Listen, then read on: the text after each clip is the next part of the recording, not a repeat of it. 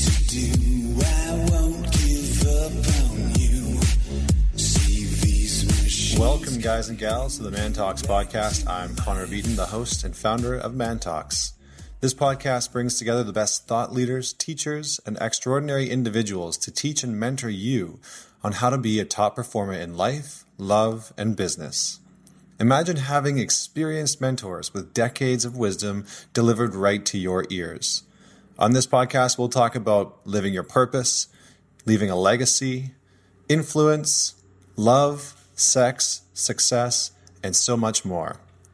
Don't forget to leave us a review on iTunes, subscribe, and join the thousands and thousands of other change makers in our community on Facebook, or go to mantalks.com. So today we're going to do something a little bit different. We don't have a special guest today.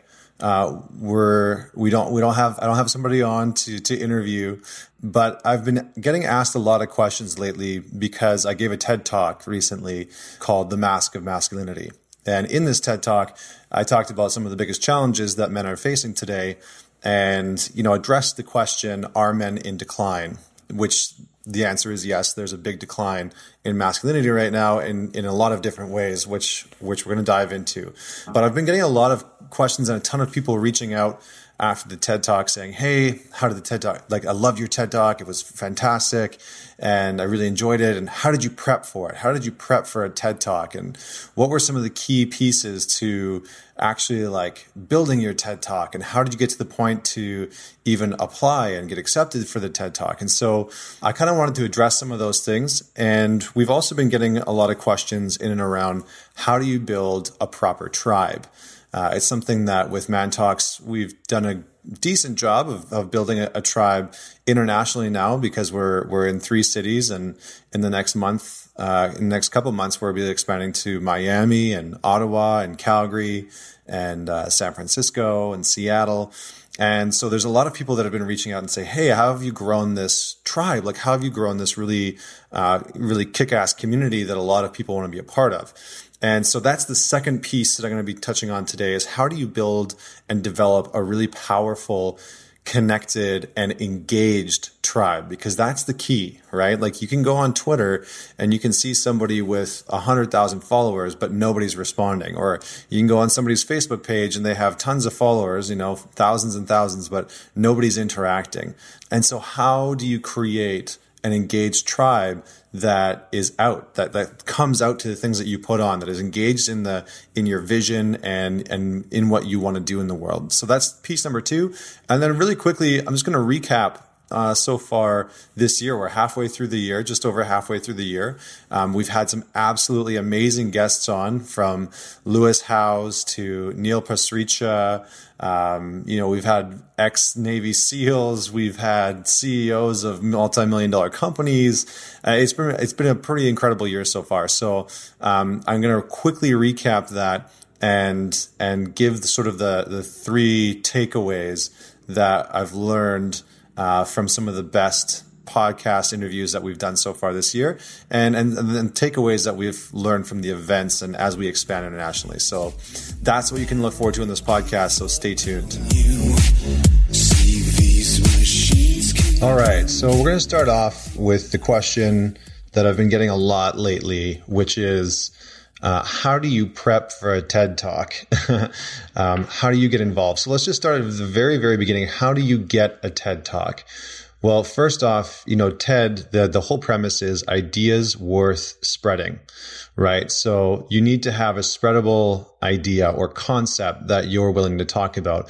I think one of the biggest things that people get caught up in is telling a personal story at TED rather than coming up with an idea first and foremost. So if you look at some of the most popular TED Talks out there, they're not particularly long, they're 12 to 15 minutes. And the ideas that are behind them are very viral, right? It's in and around the idea of how you fix racism. It's the idea of how are we going to, power our future power our future space shuttles, how we're going to fix our education systems.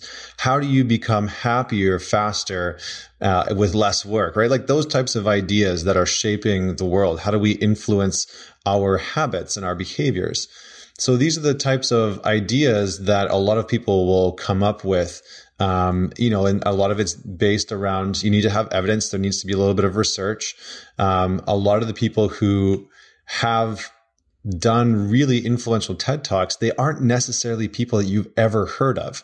I mean, you think of some of the biggest ones like Simon Sinek's Wait But Why. Nobody knew who he was before he started it. So the biggest thing that you can do to get a TED Talk, because we'll get into what you do once you have one, but the biggest thing that you can do to get a TED Talk is start putting yourself on the radar of people who are running these events. So, a great example is in Man Talks here in Vancouver.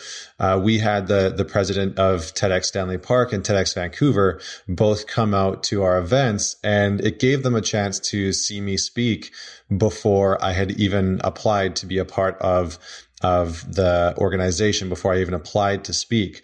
So if there's a way for you to invite these people out to hear your message and to hear you speak beforehand, maybe if it's not even the idea that you're going to present for TED, that's okay. It just gives them insight into what do you look like on stage? What do you sound like? What's your message? How does it land? And to make sure that that's in line with what they want to present at TED. So that's one of the biggest things that you can do to kind of get noticed ahead of time. Second is just having a really sticky idea.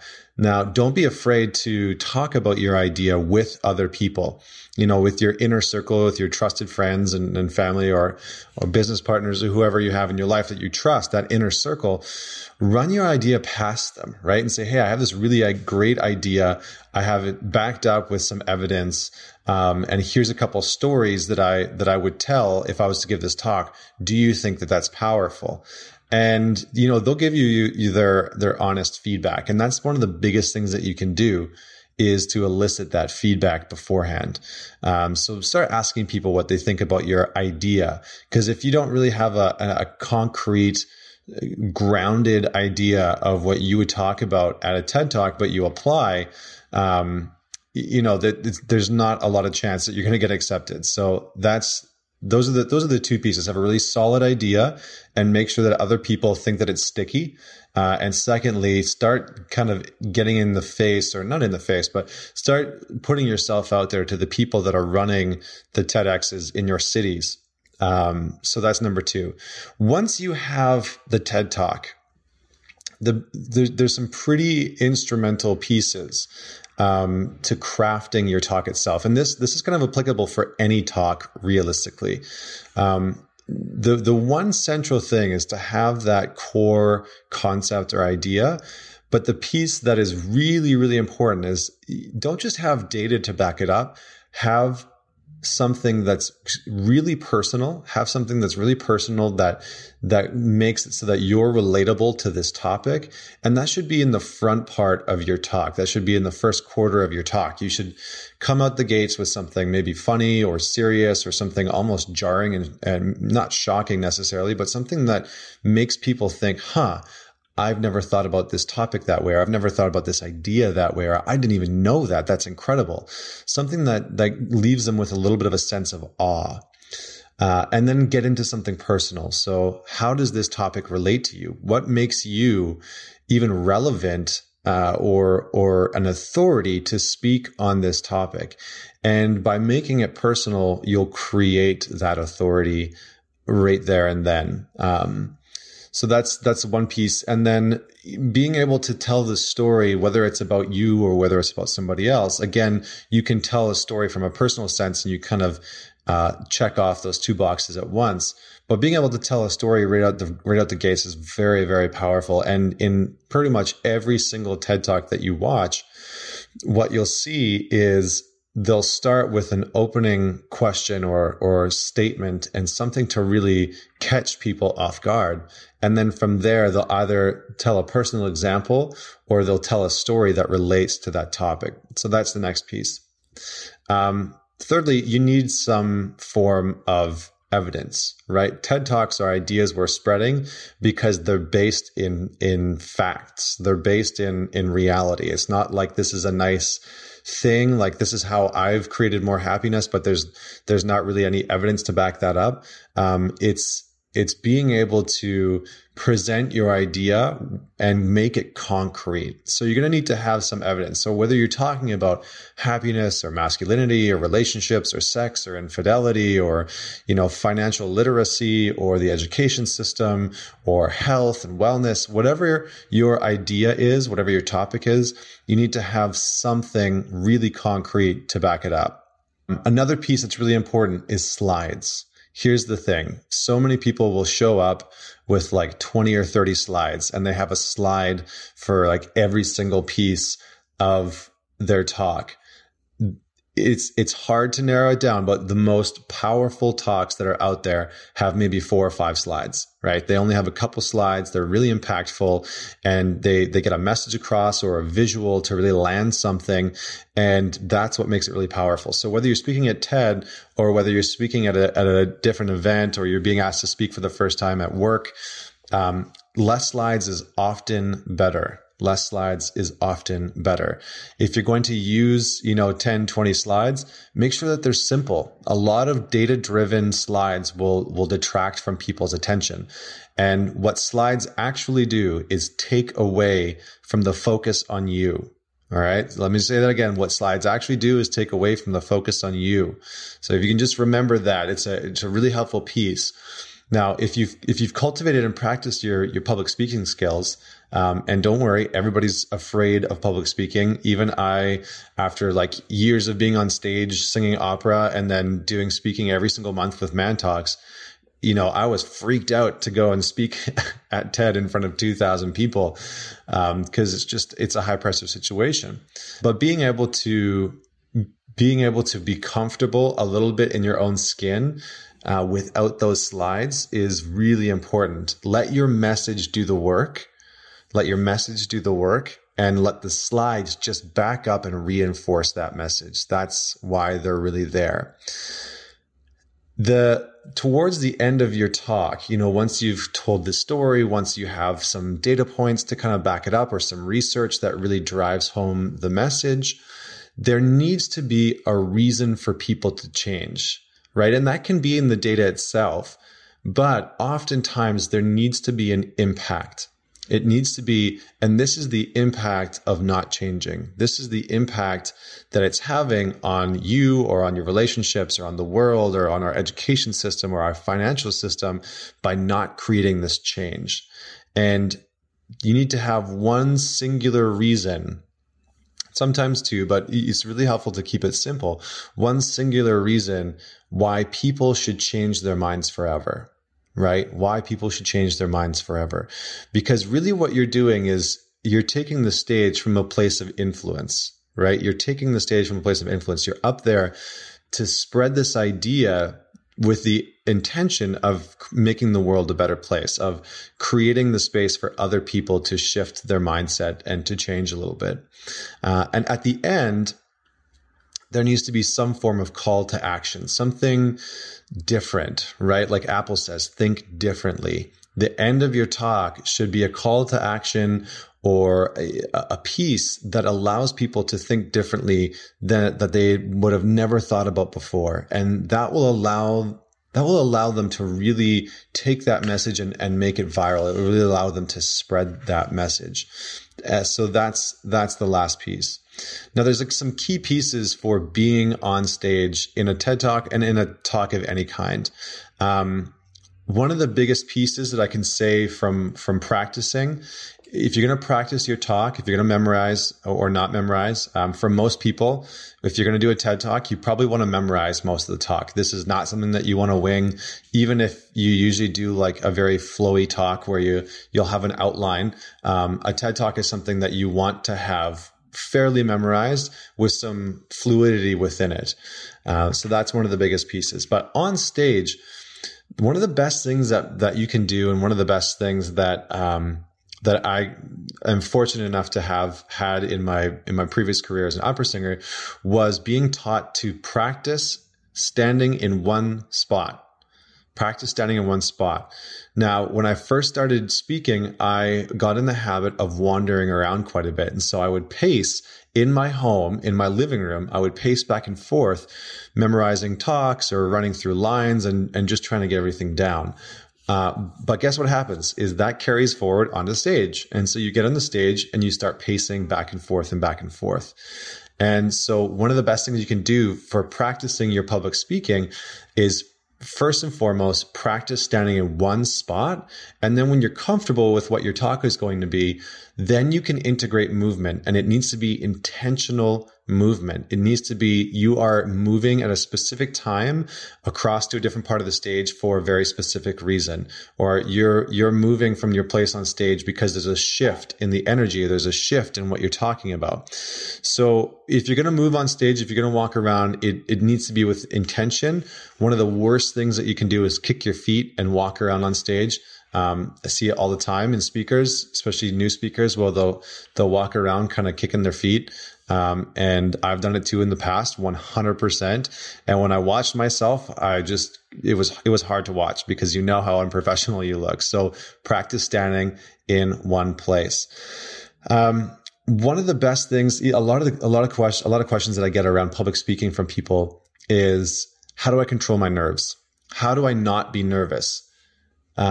There is no not being nervous. That's the thing. There is no not being nervous. There's no magic formula for not being nervous. Preparation is one of the best things that you can do to help calm your nerves, because the more prepared you are, the better you feel about being able to run through it. And of course, once you've gone through your talks and you've practiced and you've rehearsed, you're going to have stumbles along the way. And it's how you manage those stumbles in your practice that's how you manage it in your actual performance, right? So there's no real magic formula, and everybody has a different sort of lead up to public speaking. Some speakers, they won't really do much prep at all, or at least they say they won't do much prep at all, and they'll just quote unquote go with the flow. I'm not really one of those people, and I actually need some form of preparation. I don't know if it's because of my past career, but I need some form of preparation to actually get ready for the talk. So on the morning of the talk, I'll do my normal routine of meditation in the morning and some breathing and some yoga. And then I'll run through my talk once or twice to make sure that it's all on point. And then from there, before you go on stage, some people get really nervous, and, some people actually get physically sick. And that's okay. There's nothing wrong with that. I've definitely in the past felt physically sick before. I never have, thankfully, knock on wood. But one of the easiest way to calm your nerves before going on stage is actually just getting the blood flowing in your body, right? It's getting the blood flowing in your body. And it's being able to get your heart rate up a little bit and then calm it back down and doing some deep breathing. So one of the best things that you can do is shake your hands out, because what happens for a lot of people is they get really cold, clammy hands, and then they feel that, and then their sort of autonomic nervous system kicks in and tells the brain tells the body like, oh, I'm nervous now and my hands are cold and they're starting to get tingly and my feet are cold. And so one of the best things that you can do is actually shake out your hands and feet, maybe do some jumping jacks just to kind of get the blood flowing through your body again, shake out your hands, and then just do some deep breathing, just a couple breaths, 5 to 10 deep breaths to kind of relax it all out before you go on stage. And then, maybe just saying 3 times, I got this, I got this, I got this. And it might sound simple, but like I said, there's really no secret formula. It's about finding what really works for you. These are the things that have worked for me and that I've seen other singers and speakers use in the past. And so I hope that those serve you well. And finally, one of the things that is the biggest pieces for preparation for any public speaking, and it's the most uncomfortable, admittedly, is recording yourself. And I'm sure that there's most of you out there probably just shuddered right now, but it's actually recording yourself and then watching yourself speak, because you'll catch some of those habits. You'll catch some of those things that you're doing, and then you'll be able to bring them into your consciousness and stop them. So if you're a shuffler, like I was on stage, and you shuffle around and kick your feet, you'll see it and you'll want to stop it. And so then you'll catch yourself in the moment and you can stop it. So record yourself, even if it's just once, even if you just run through your talk and you read it off a script and, you rehearse it like you normally would and you record it and you force yourself to watch it, it is one of the most powerful things that you can do. So that's how to prep for a TED Talk, how to give the TED Talk, how to get a TED Talk.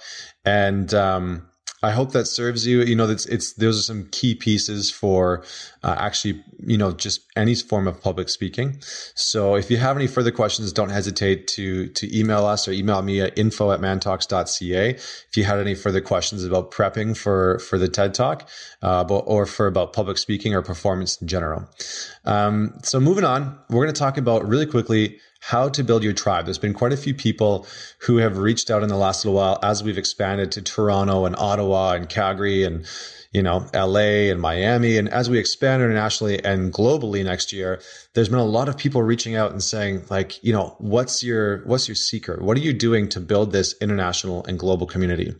And how are you building your tribe? Now that word seems to be getting thrown around a lot.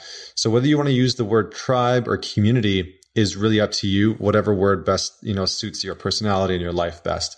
I'm going to use the word community because for me, the community is something that it's integrative, right? The community is serving one another, and it's not just about the actual organization itself, but it's the community coming together. So I'm going to use that word. So how do you build your tribe of community? Well, first off, you need to know who you're serving. That is one of the biggest pieces. When Apple set out to create its computers, Steve Jobs knew that he wasn't going to be building the same type of computer that Microsoft was building and that PC was building, and that it was for completely different people, right? So once they started building the Apple and the Macintosh computers, he wanted it to be for home. He wanted it to be for education. He had a very clear understanding of who he was serving. And the same goes for ManTalks. We had a very clear understanding of who we were serving and who we wanted to be of service to. So understanding that, we're a personal growth company for men. And of course, women are a part of the conversation, but that's the audience that we're for. Understanding that piece is extraordinarily important. One of the biggest pitfalls that people fall into when they're trying to build a community is trying to appease everybody. So saying, I want this community to be for everyone. No. Please stop. Reel it back in. Who is it really for? Who's this really serving? Who's your ideal client? Is it a guy in his early 30s, who's, a professional, et cetera, et cetera, et cetera? Is it a woman in her late 40s who's, just going through like retirement and looking for what the next step is? Really identifying who that person is and who you're serving them is extraordinarily important. The second piece is understanding why. Why should they even give a shit? Why should they listen to you? Why are you even doing this? And that's the biggest thing. People will only listen to, not only, but most of the time people will only listen to what you have to say when you're speaking from a place of this is why I'm doing this. When you're reinforcing why this is important to you and why it's important to them and why it's important to the bigger picture, right? That will start to create the community. And lastly, you need to figure out what problems you're solving for them, right? What problems are you solving? So for ManTalks, when you look at, personal growth for men, there's not much out there, right? Like when you look at communities for guys, there's a lot of communities, there's like Playboy, and there's Esquire, and there's GQ, and those all serve a purpose, but a lot of them are circled around, style and getting laid and those types of, those like typical stereotypes.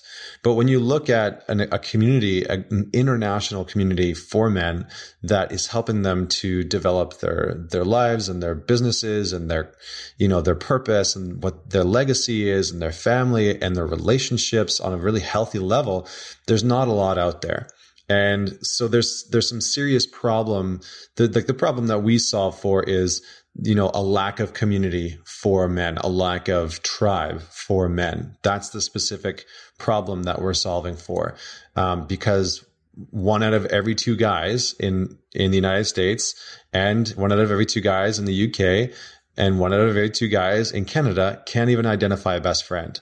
So there's half of the men that are out there that are either listening to this podcast or that are coming to the events they are having troubles identifying a best friend. And maybe that's you. Maybe you're listening on this podcast and you're thinking, yeah, that's me. I don't really have that like really close friend or that close group of guys that push me to achieve the things that I'm wanting to achieve. So that's why, Man Talks exists. That's a problem that we solve specifically. And so being able to understand what problem you're solving is a huge, huge, huge piece to building your tribe. Then it's coming from a place of giving and not getting. So this is the law of reciprocity. And if you've never heard that before, write it down, look it up. There's a book about it, Law of Reciprocity. You can read about it. It's pretty straightforward, but basically the core principle of the Law of Reciprocity is super simple. It's give first and you'll receive after. Give first and receive after. And so when you're trying to build a community, the biggest piece is how can you give to these people? Not just like content and blog articles or, podcasts, I'll admit it, not just those types of things, but how can you go above and beyond to really create connection? How can you go above and beyond to really solve that problem of what they're looking for? And maybe it is through content. Maybe it is through a very specific blog article that you've understood what the problem is that they need. And so you're going to solve that.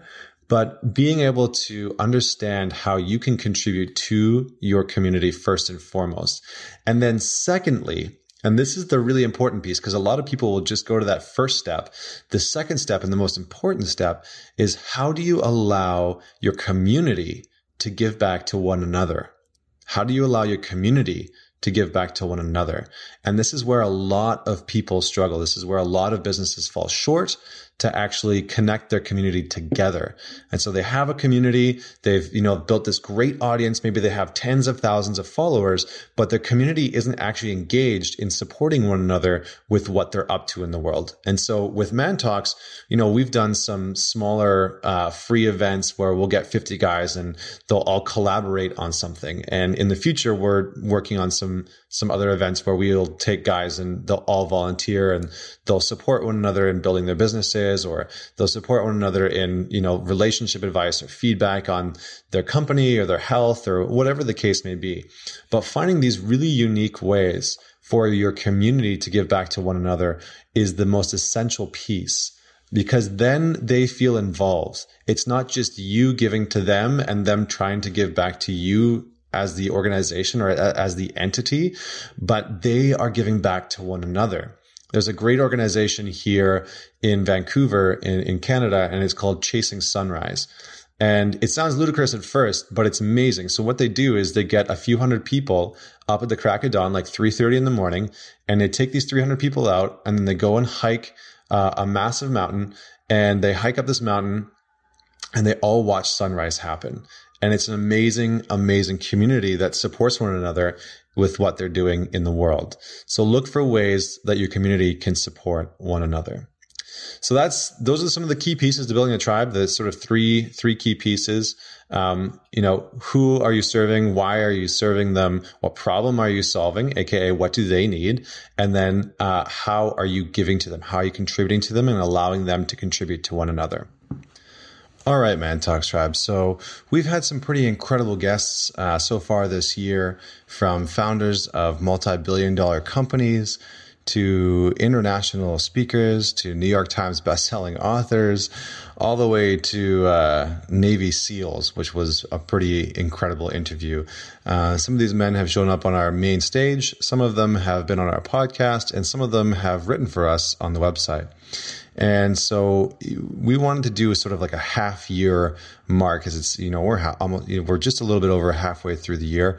And we wanted to recap some of the big pieces, some of the main takeaways that you, the audience, and that some of our other people live in the events have said were the most influential, wisdom-packed pieces of what some of our guests have said on the podcast, blog, and event. And so we're gonna give a shout out to some of these guys, and it's gonna be really quick, but we're gonna condense some of the biggest pieces of wisdom from the last 6 months. So here we go.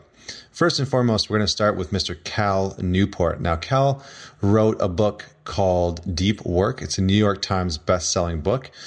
Incredible man, incredible interview. And one of our main takeaways from his interview was the idea of something called attention residue. Now, for a lot of people who listen to this podcast, this seemed to really stick out. And even for myself as an interviewer, this really stuck out. And why did it stick out? Because all of us are trying to be so productive in our day-to-day lives. We're all really trying to strive for being the most productive and being the most effective and the most efficient. And the cool thing about this attention residue that Cal talks about is it's basically data that proves that when we shift from one topic or one action that we're taking in our life to another, there's a residue that our attention holds on to the last action. So let's say that we're creating sales copy for our business, or we're writing our book, or we are, working on our music if we're a musician out there. Whatever we're working on, let's say we're working on our website. We're building a website, and all of a sudden an email comes in, and we shift gears. We go to answer that email, and then we come back to the work that we're really focused in on doing. Well, there's a residue that lingers from that email. There's a residue that lingers through from that actual action. And so Cal's sort of solution for this is creating space to do deep work. Now, this is different from meditation, although he said it could be a form of a meditative process. And he said it's different from focus in that what you do in deep work is you carve out a space without any distractions. So no emails, no text messages, no Facebook or Twitter notifications or Instagram, nothing. Now, for most people, that might sound pretty scary, but you carve out an hour or two and you have specific tasks that you want to solve. So that could be creating an outline for your book. That could be answering a question or challenge within your business that you're facing. Because what he said is that most of us try and solve these really sort of big challenges, or we try and create these outlines, or we try and create these structures or operational procedure pieces for our life, all while having all of these distractions come in. And so tasks that should take us an hour or 2 hours end up taking 8 hours because of all the constant distractions. So that's Cal Newport, Deep Work, and the Attention Residue Effect. Check out that podcast if you get a chance. It was really awesome. The next thing that I want to talk about is brotherhood, building a band of brothers, from Stephen Mansfield. We had him on, and he is another New York Times bestselling author for many, many books. One of them is Stephen Mansfield's Book of Manly Men. And Stephen talks about the importance of brotherhood and the decline of men and masculinity. Now, this is a really important topic, as you know, it's the Man Talks podcast. But Stephen talks about how men are in decline. And he brought up some really interesting points around how, suicide rates are up for men. Men are making less money than ever before.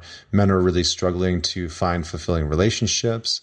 And one of the most interesting facts that we talked about was a lot of men are really struggling to feel connected to other men in their life.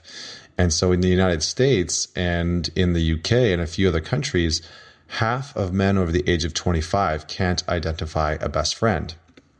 Now, this is obviously a pretty big issue, and kind of shocking for a lot of people. But he says that, in the interview and in his book, that this is a fixable solution. And how we fix it is by building our band of brothers. So building those men that we're willing to have real conversations with, that we're willing to have real conversations and connections with. The ones that I say go beyond the beers and, the babes and the blood sports.